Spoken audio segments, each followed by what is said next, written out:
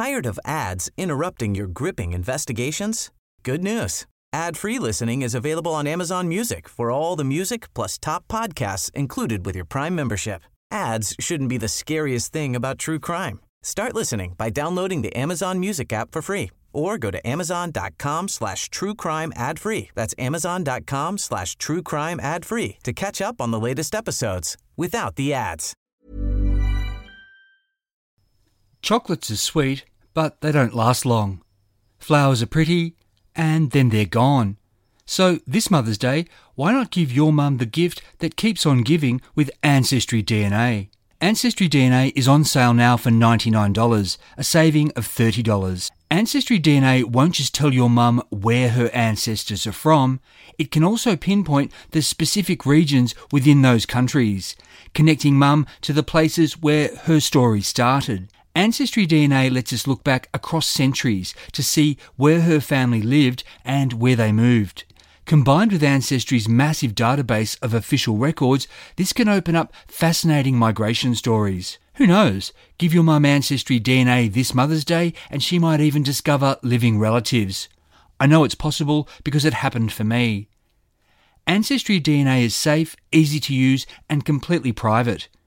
When your mum gets the kit, she just sends back a small saliva sample using the prepaid postal box provided. In a few weeks, she'll receive an email with the links to her results. From there, your mother has control of the data and how she uses it. There could be more to your mum's story. Piece it together with Ancestry DNA, now on sale. Terms apply. The following podcast contains references to sexual violence that may be disturbing to some listeners.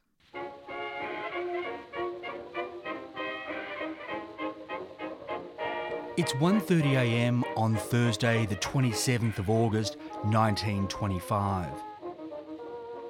Beneath the domed ceiling of the Government House Ballroom in Perth, Western Australia, hundreds of happy young people, most in evening wear, a few in fancy dress, are foxtrotting to a hot new tune called Follow a Vet, which has recently been popularised by Australia's Gladys Moncrief. Although this charity fundraiser for the St John of God Hospital is due to wind down soon, when the music stops, the boisterous crowd claps enthusiastically for more. As the orchestra strikes up an encore and the foxtrot gets underway again, a willowy, dark-haired beauty in a peacock blue dress threads her way across the dance floor towards a couple.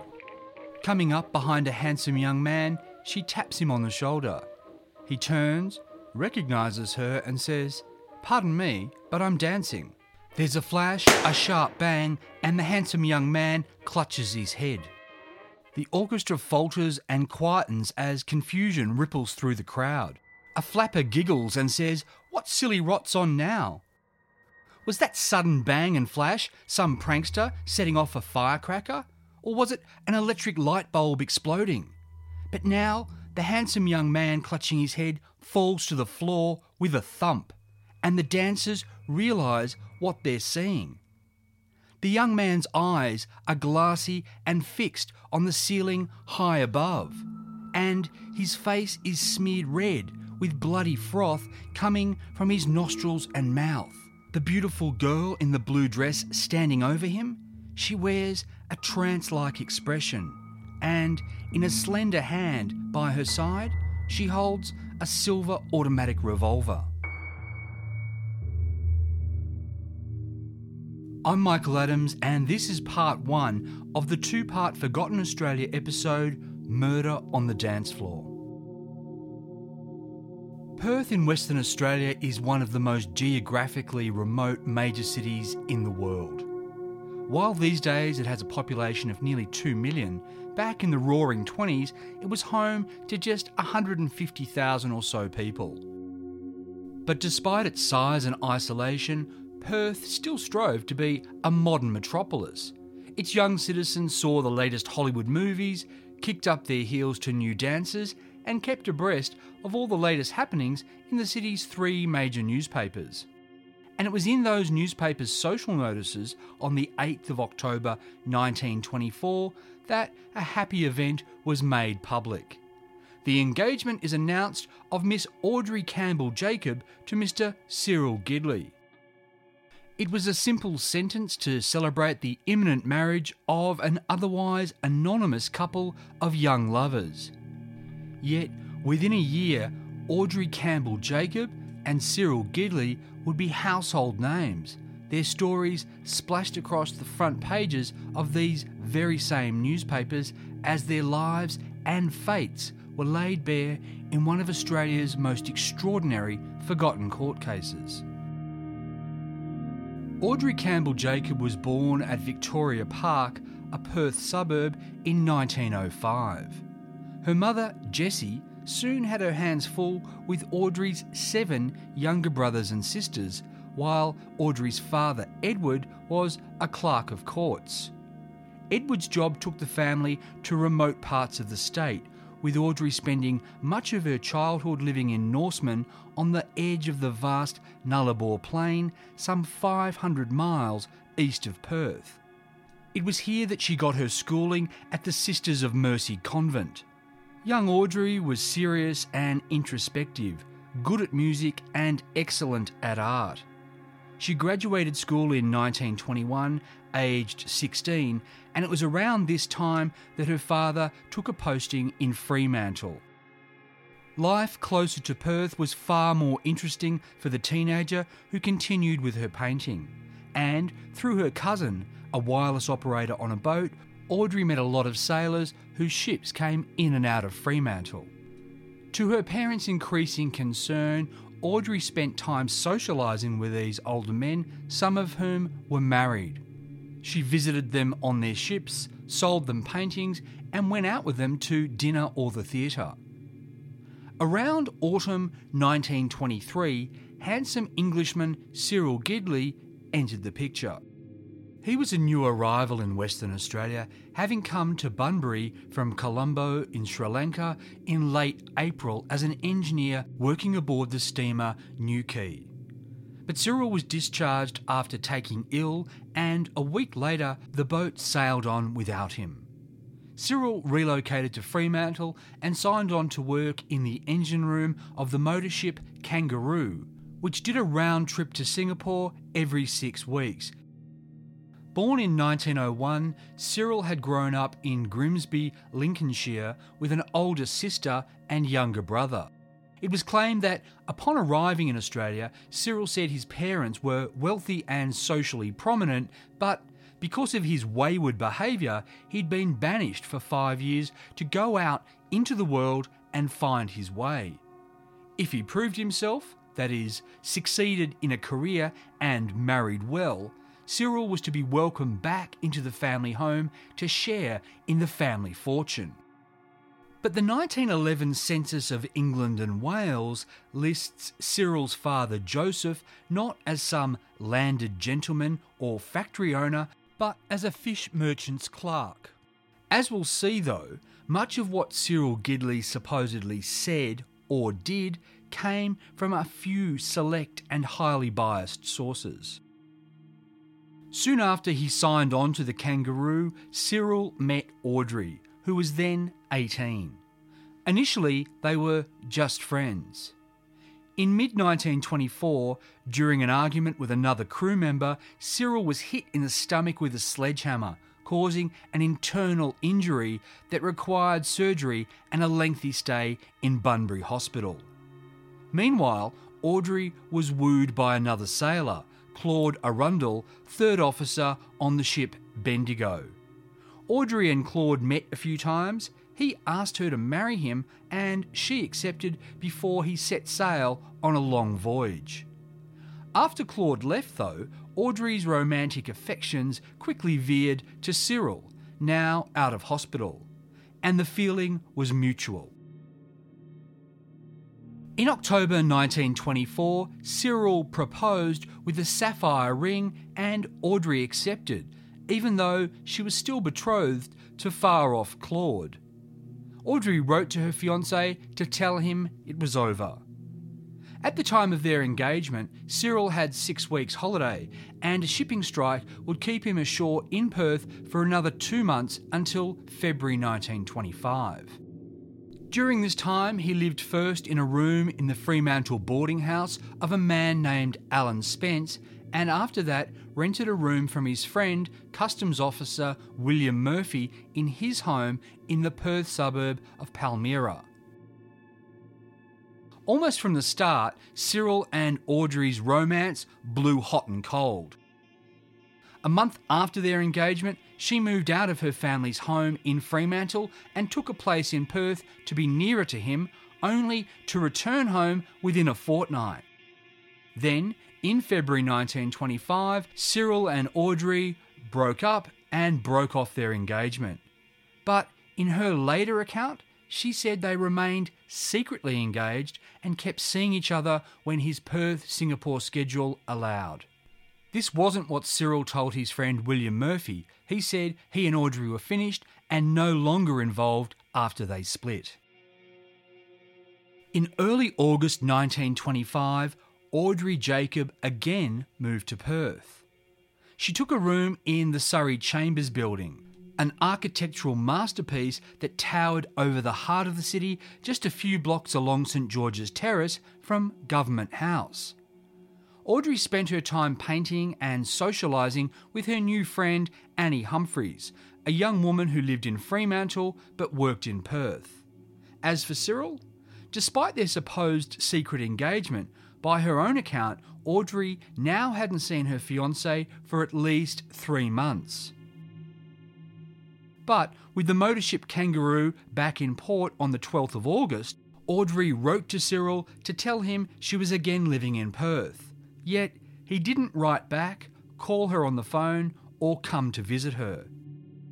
So, with Annie in tow, Audrey went to the boat to see him. Aboard the Kangaroo, Cyril said he hadn't received her letter. Annie left after a short time, but Audrey said she stayed for about 3 hours. Later, she would tell Annie that everything was fine with Cyril and that he'd promised to phone her on Saturday the 15th of August. She claimed he'd also said that after 2 or 3 more trips to Singapore, he'd get a shore job so they could be together all the time. Yet Cyril didn't call. So Audrey returned to the Kangaroo on the Sunday. He told her he had a violent headache, so she left after half an hour and went back to Perth. The Kangaroo set sail for Singapore on Thursday the 20th of August. Unbeknown to Audrey, Cyril wasn't aboard.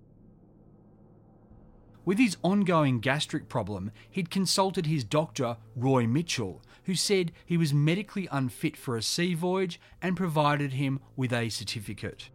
In the past 6 weeks, Cyril and the doctor had become friends. Their fathers hailed from the same part of England, and Roy had invited Cyril to dine at his family home in North Perth. There, Cyril met Roy's 20-year-old daughter Maud, and he'd since taken her out a few times. Now, with the Kangaroo on its way to Singapore, Cyril again took a room at William Murphy's house in Palmyra, and on Sunday the 23rd of August, he went again to the Mitchells' house for dinner. As it turned out, the good doctor's wife was an organiser of the St John of God Ball at Government House, and she asked Cyril to take a ticket. On the day of the ball, Wednesday the 26th of August 1925, Audrey Jacob had a bad headache. The last thing on her mind was dancing, but her friend Annie encouraged her, saying that she'd have a good time and that she even had fancy dress costumes on hand. Audrey gave in. She was to wear the frilly black and white blouse and pantaloons of Pierrot, the male Italian pantomime clown, with Annie donning a wig and similar garments to be the buffoon's female equivalent. That evening, in Audrey's rooms at Surrey Chambers, the girls changed into their outfits and whitened their faces with powder. Meanwhile, across town in his room in Palmyra, Cyril donned his evening wear and then hopped on his motorbike to zip east into Fremantle, where he had his photographic portrait taken in a studio. As fate would have it, Cyril almost didn't make it to the ball. Riding his motorbike north on Mount Bay Road, he swerved to avoid a log placed on the road, causing him to take a tumble and sustain a cut to the back of his head. At the ball, Dr. Roy Mitchell inspected his wound and declared it wasn't serious.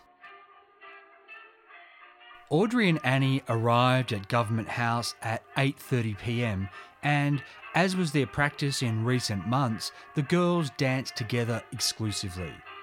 With their clown costumes and white faces, they were an eerie sight, especially as few other guests had come in fancy dress. For the first hour of the ball, Audrey was bright and cheery. Then her mood turned dark when she saw him. Audrey couldn't believe her eyes. Cyril. He was supposed to be halfway to Singapore by now. What was he doing here? Who was he dancing with? Cyril had clearly seen her, so why didn't he speak to her or ask her to dance? Even worse than Cyril's snub was that whenever he looked at Audrey, he did so with what seemed to be a mocking sneer. Around midnight, after the 13th dance, for which Annie had partnered with a gentleman, Audrey said she was going to the dressing room. Annie was to dance the encore and then meet Audrey near the ballroom's entrance. But when Annie went to this spot, she couldn't find her friend, nor was she anywhere to be seen. As Annie danced the 14th dance, she saw Audrey standing where they had arranged to meet. Except Audrey no longer wore her clown costume. She'd gone back to Surrey Chambers and changed into a figure-hugging, sleeveless dress of peacock blue. Annie, her dance partner, and another man joined Audrey and ribbed her about changing from a male clown back into her female form. Annie and her male friend went out to dance again. Now Annie saw Audrey watching from the balcony above. She went to Audrey and said she needed to go back to Surrey Chambers to collect her things because she had to get the 2:00 car home to Fremantle. Audrey told her where the key was hidden and said she'd wait for Annie to return. Before Annie left, Audrey asked her where Cyril was. She replied, "He is sitting in the lounge with a lady in green." Audrey asked Annie to tell Cyril she wanted to speak to him. On her way out, Annie gave Cyril this message, but he didn't go up to the balcony to see Audrey. Instead, Cyril took Maud Mitchell, she was the lady in green, out onto the dance floor to foxtrot to follow Yvette. It was now close to 1:30 a.m. As the encore started, Audrey threaded through the crowd. Though right-handed, she reached out with her left hand to tap Cyril on the shoulder. Cyril turned, saw her and said, "Pardon me, but I am dancing." Audrey raised the silver automatic revolver she held in her right hand. A shot rang out. Cyril threw his hands to his head and then he dropped to the floor. Witness Frank Cunningham, just a few feet away, was hit in the face with a spent cartridge ejected from Audrey's revolver. There was confusion first, then fear. Several women fainted. Many people ran to the protection of the ballroom's pillars, leaving Audrey all but alone in the middle of the dance floor. Audrey stood over Cyril, her face vacant, trance-like, chiselled in stone. People whispered, "Take her gun." No one did, fearful of who she might shoot next. Sidney O'Neill, a doctor at the ball, had the courage to go to Cyril's aid.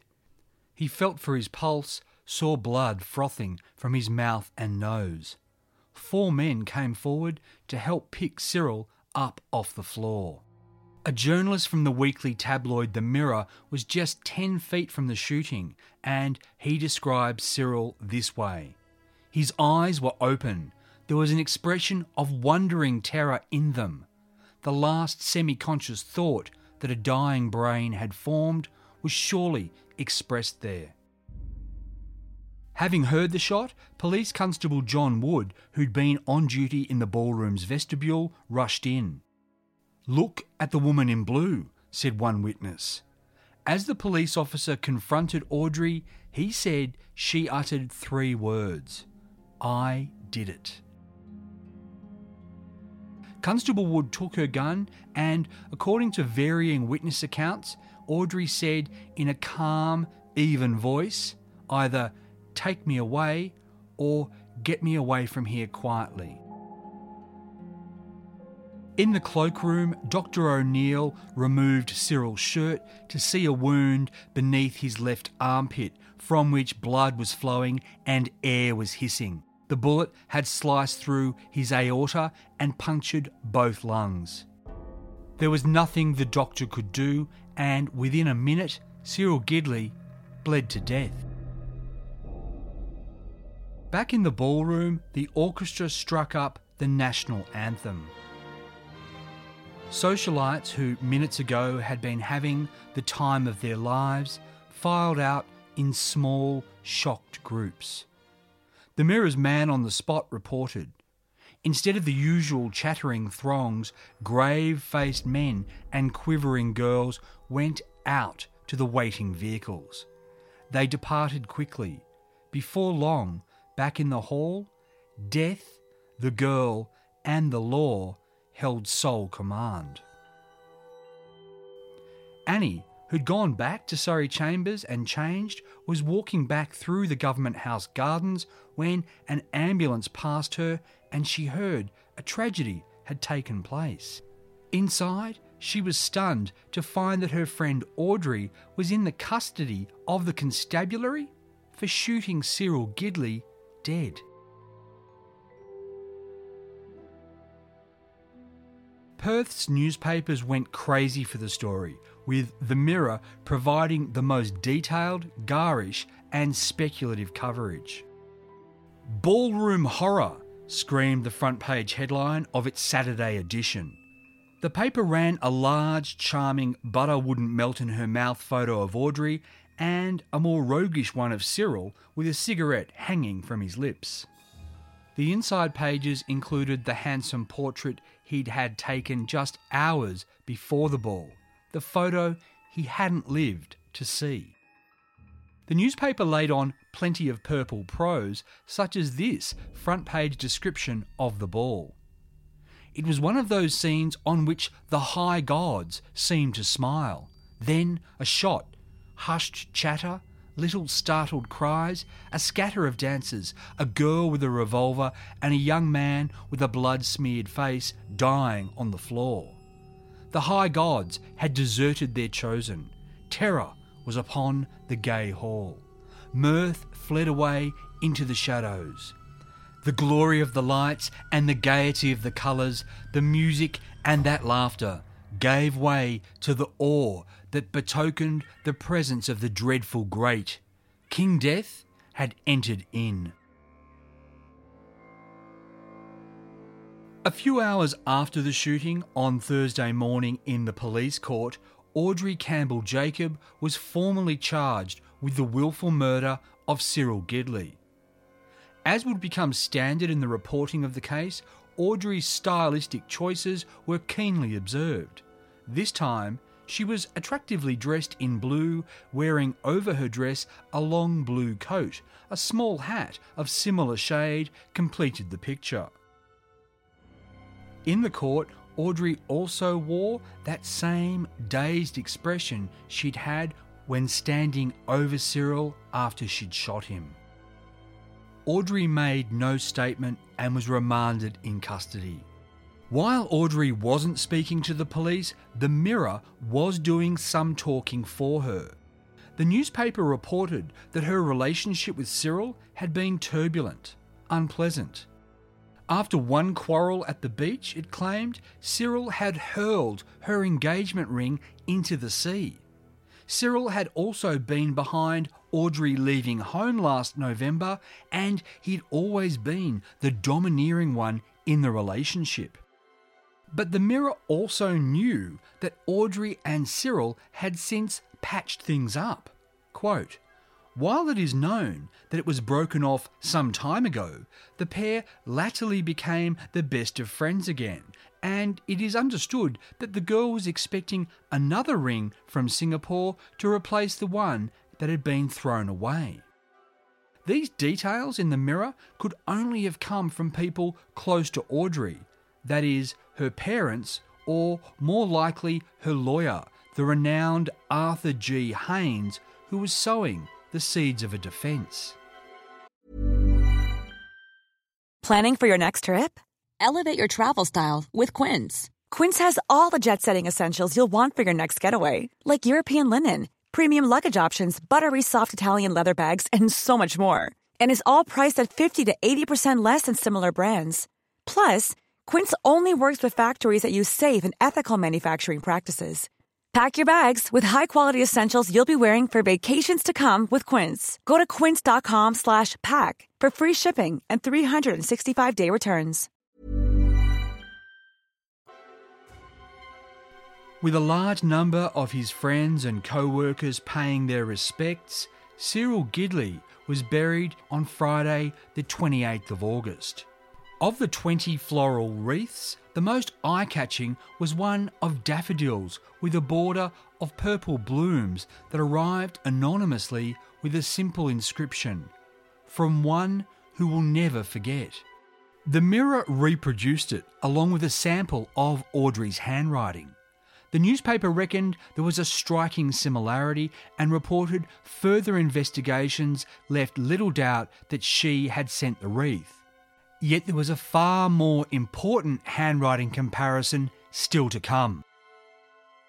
While Audrey awaited the start of the inquest into Cyril's death, the Mirror helpfully reported that she was a model prisoner, making life easy for her guards, and that she spent most of her time reading high-minded books, and that she had asked for a Bible. The inquest into Cyril Gidley's death began at the Coroner's Court on Thursday, the 3rd of September 1925, and each day the public gallery was packed, mainly by women keen to get a glimpse of the fashionable young woman accused of murder. Newspaper men were also fascinated by Audrey, and the most extraordinary reportage again came from The Mirror in an article headlined "The Remarkable Eyes of Audrey Campbell Jacob." Accompanied by an extreme close-up of said eyes, the court reporter devoted about 500 words to their mesmeric qualities. "Her eyes have been discussed by every observer," the report began. "They are the eyes that the student of human nature would never forget." The article went on to describe her facial expressions, the appearance of lines around her mouth, lips twitching nervously, and so on, but kept coming back to those eyes. Quote, "She does not look at you, she looks through you, away somewhere in the distance as it were. They are of no defined shade. Blue-grey would probably be the nearest description. They are the eyes that suggest artistry and intellect and the habits of one who thinks much. They seem to be forever looking for something that is not in the immediate vision. They are remarkable, the eyes of this 20-year-old girl. The most remarkable, I think, that I have ever seen in or out of court." Even more remarkable was what the very first witness, Audrey's mother Jessie Jacob, told the inquest. Suddenly, what had seemed like an open and shut case took on new complexity, with serious allegations raised about who had been the real villain. Jessie Jacob testified that Audrey had known Cyril about 2.5 years. He had, she said, asked for and received her permission to marry Audrey, and he'd showed her the sapphire ring he planned to give her. Confirming what had been seeded by The Mirror, Audrey's mother claimed that Cyril had been cruel and domineering, not just to Audrey, but to her and then to her husband, Audrey's father, Edward. Cyril, she said, had inveigled his way into her daughter's affections and systematically set out to take control of the family. Cyril, she said, had told her dreadful lies about Edward, saying that he was having affairs. Jessie's mind had been so poisoned by these slanders that she'd confronted her husband, who, despite his innocence, then left the family home to live at Alan Spencer's boarding house in Fremantle. Not content with having done this damage, Cyril had then moved into the same boarding house under the assumed name Cyril Douglas to spy on Edward. His purpose was to increase his leverage over Edward by continuing to gather evidence of his supposed affairs. Cyril's motive for all of this was to stop Edward from objecting to his sudden engagement to Audrey and to prevent him from returning to the family home and learning of Cyril's other plan. Cyril, Jessie told the inquest, was a smuggler. His scheme was to pay for 2 rooms to be added to her house so he could use them to hide his ill-gotten goods.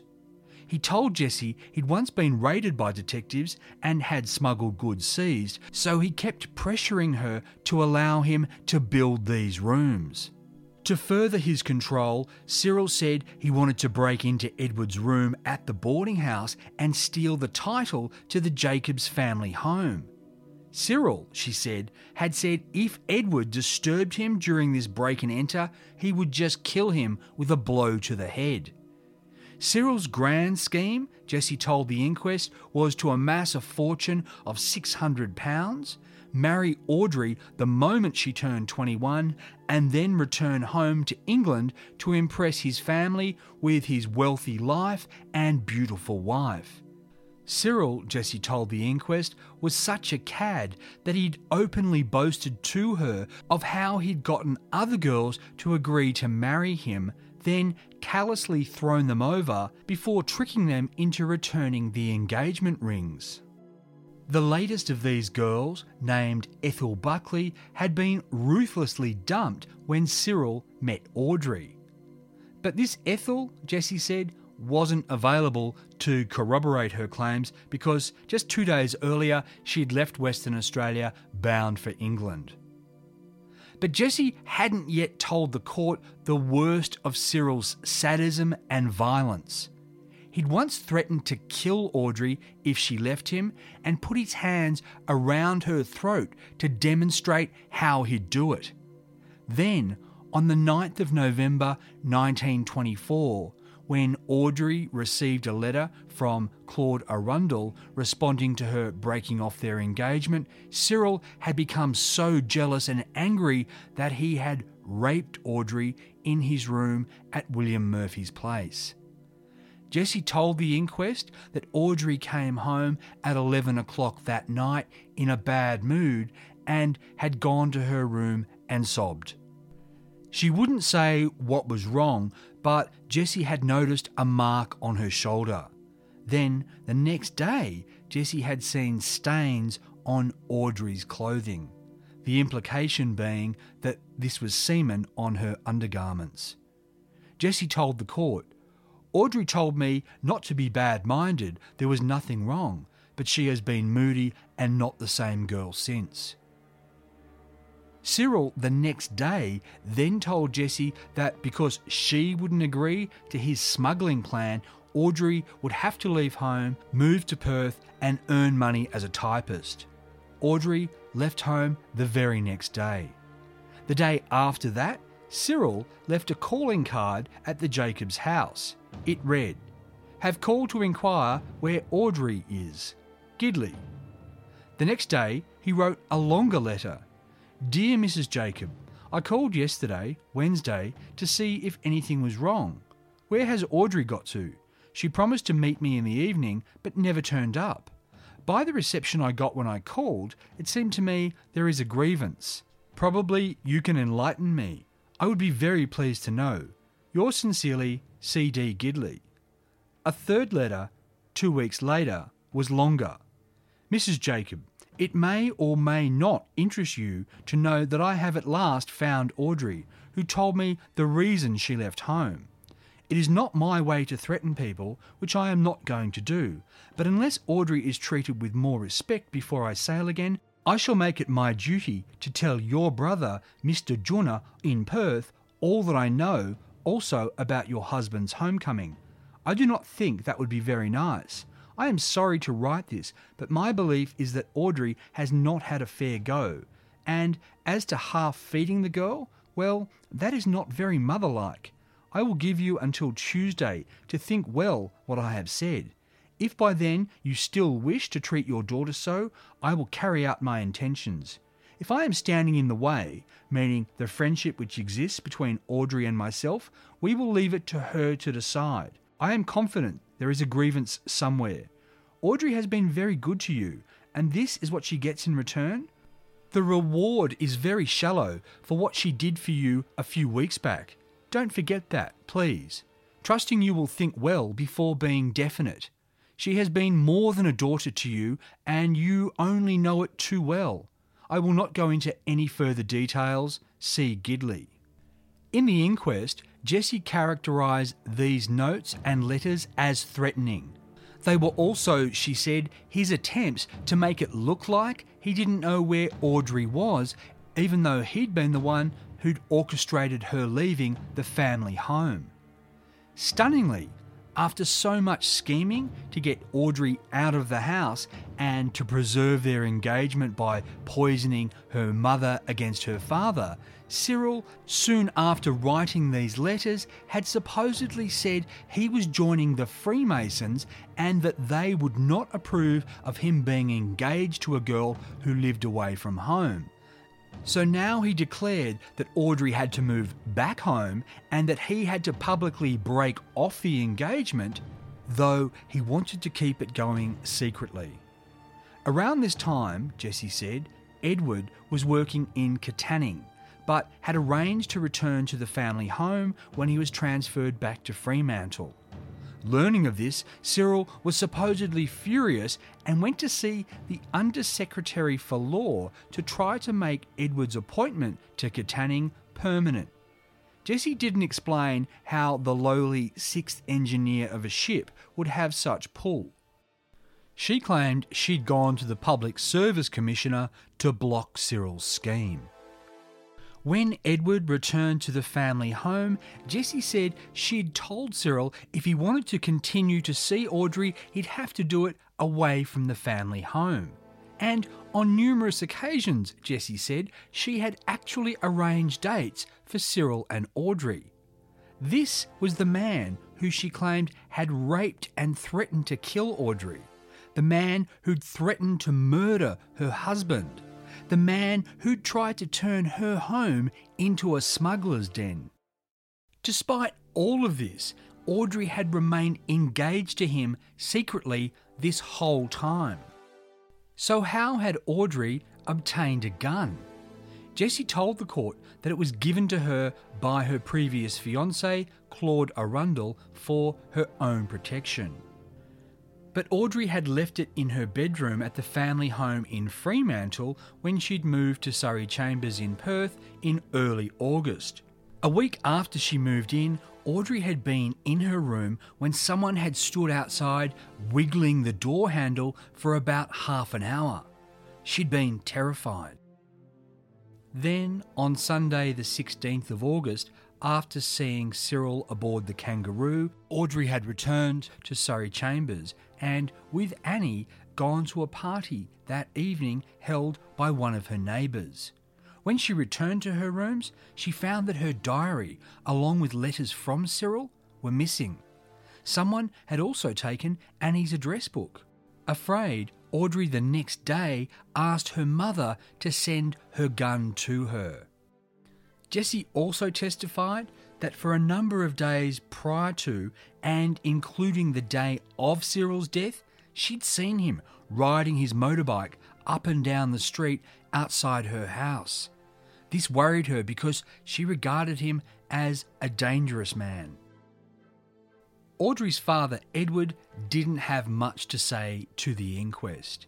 He said he'd only met Cyril twice, with one of those times supposedly out on the street after he'd realised that this man at his boarding house, Cyril Douglas, was trying to break up his family by spreading lies about his supposed affairs.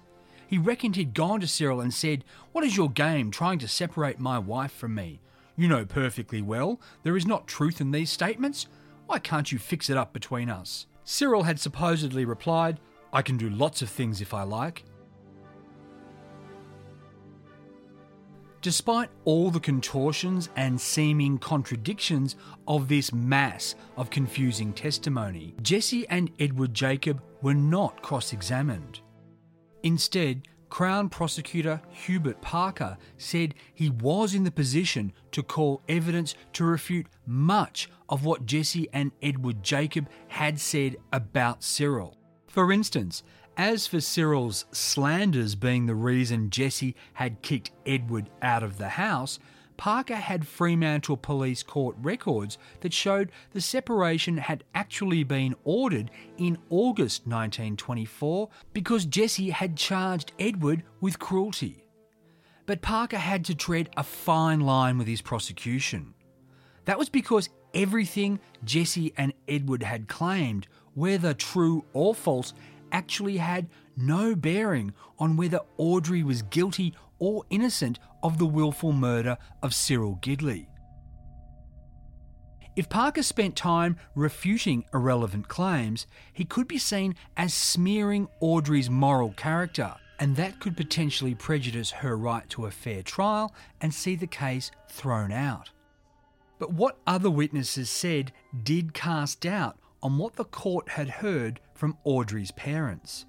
The landlady of Surrey Chambers said that Audrey had told her her diary had disappeared, but that she had not said it had been stolen. Maud Mitchell, who'd been dancing with Cyril when he was shot, said she'd been out with him 3 times previously and that he had never mentioned Audrey to her, let alone to say that he was still secretly engaged to the woman. William Murphy said he'd known Cyril for 18 months and had met Audrey during Cyril's first day at his place. Murphy said his understanding was that Audrey had been Cyril's fiancée, but they had broken off their engagement around February. Murphy said he knew nothing of false names, spying at boarding houses, or Masonic involvement. Murphy said that it was true that while Cyril was staying with him, a search warrant for smuggled goods had been executed, but nothing had been found. He rejected the allegation that Cyril was a smuggler and cunning schemer. Instead, he said he was always a gentleman. But it was William Murphy's account of the last 10 days of Cyril's life that caused another sensation.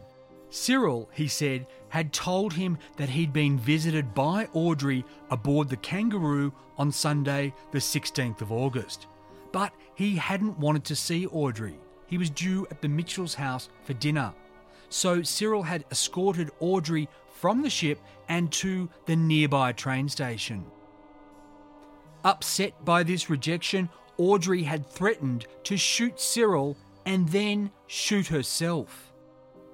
Cyril told Murphy he'd treated the threat as a joke and told Audrey to go ahead. But Cyril, he'd actually been more concerned than he'd let on. 3 days after Cyril's death, Murphy had found a sealed envelope in his room. It was addressed only with the word "the." Who Cyril had meant it for was never established. The letter inside read, MS Kangaroo, Fremantle, 16/8/25. I, Cyril Gidley, do hereby state that Audrey Jacob visited me on the above ship without my permission.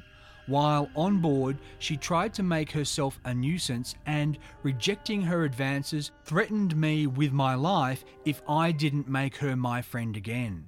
The reason I refused was she turned me down, using her words, "I have plenty of good friends on the other ships."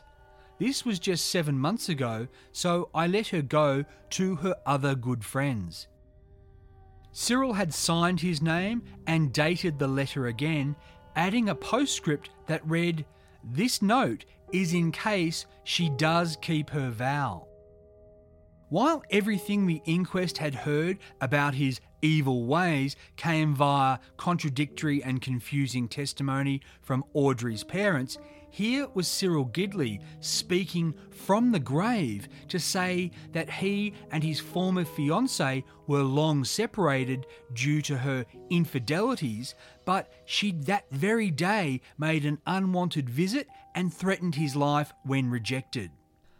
Audrey's defence lawyer, Arthur Haynes, attacked the credibility of this letter, saying it hadn't been established as being in Cyril's handwriting and that it seemed strange it had been found by Murphy but missed by the police when they had searched Cyril's room. Haynes confidently predicted the letter would not be admissible if this case went to trial. But what had to strike everybody was that Cyril had written this letter the same night that Audrey's diary and letters were supposedly stolen from her room, frightening her so badly that she sent for her gun. Haynes in court claimed Cyril was responsible for the theft of the diary. Haynes alleged that Cyril had been covering his tracks, except Cyril had that night been having dinner with the Mitchell family. Further, to explain that there hadn't been a break-in, Audrey would later say she'd left the key in the door to her flat, which was strange because she also made a point of saying that she was so security conscious she never hid her key in the same place twice. The inquest next heard from the police officers who had taken Audrey into custody and charged her. Constable John Wood testified that immediately after the shooting, Audrey had said, "I did it, take me away." Sergeant William Brodie said that at the police station, Audrey had asked if Cyril was dead. He'd replied, yes, he lasted only 4 or 5 minutes. She then said, he only got what he deserved and everybody who knows him will say the same. Constable Alfred Tim said he was on duty at the ball and was for a time left in charge of Audrey. He said he'd asked her, "Whatever possessed you to do a thing like this?" He said she replied, "I had my reasons." He said, "They must be serious to justify this." She replied, "I gave him plenty of warning, but he took no notice." Defence lawyer Arthur Haynes claimed the cops were putting words in Audrey's mouth. As Audrey wasn't going to testify, the inquest had to rely on Annie Humphrey's account of the events leading up to Cyril's death. That included the disappearance of the diary. She said that Audrey had told her the diary had contained the names of people who would perhaps be glad to get hold of it. She told the inquest that Audrey had been happy at the ball until she'd seen Cyril and then her mood had darkened. Most crucially, Annie told the inquest that she hadn't seen Audrey holding a revolver when she'd returned to the ball in her form-fitting, sleeveless blue dress. Quote, "She displayed both her hands to me on the balcony and she had no weapon in them." It was put to Annie, did she have any garment other than her dress in which she could have concealed the pistol? Annie's reply, she had a long white scarf. But what Annie, Maud, the police and other witnesses did not say was that they saw Audrey holding a silk handkerchief. And this was a detail that would be crucial when Audrey Campbell Jacob stood trial for the willful murder of Cyril Gidley. I'm Michael Adams and you've been listening to Forgotten Australia. The second and final part of Murder on the Dance Floor will be released next week, so make sure you're subscribed so you get it as soon as it's out. In the meantime, I'd love it if you could leave a review and rating of the show at iTunes because it helps Forgotten Australia reach other people. For more information, including news articles and photos, go to ForgottenAustralia.com and the Facebook page Forgotten Oz Podcast. Forgotten Australia was written and produced by me in the Blue Mountains of New South Wales on land traditionally owned by the Gundungurra and Darug people. As always, thanks for listening. Tired of ads interrupting your gripping investigations? Good news. Ad-free listening is available on Amazon Music for all the music plus top podcasts included with your Prime membership. Ads shouldn't be the scariest thing about true crime. Start listening by downloading the Amazon Music app for free or go to amazon.com/truecrime ad-free. That's amazon.com/truecrime ad-free to catch up on the latest episodes without the ads.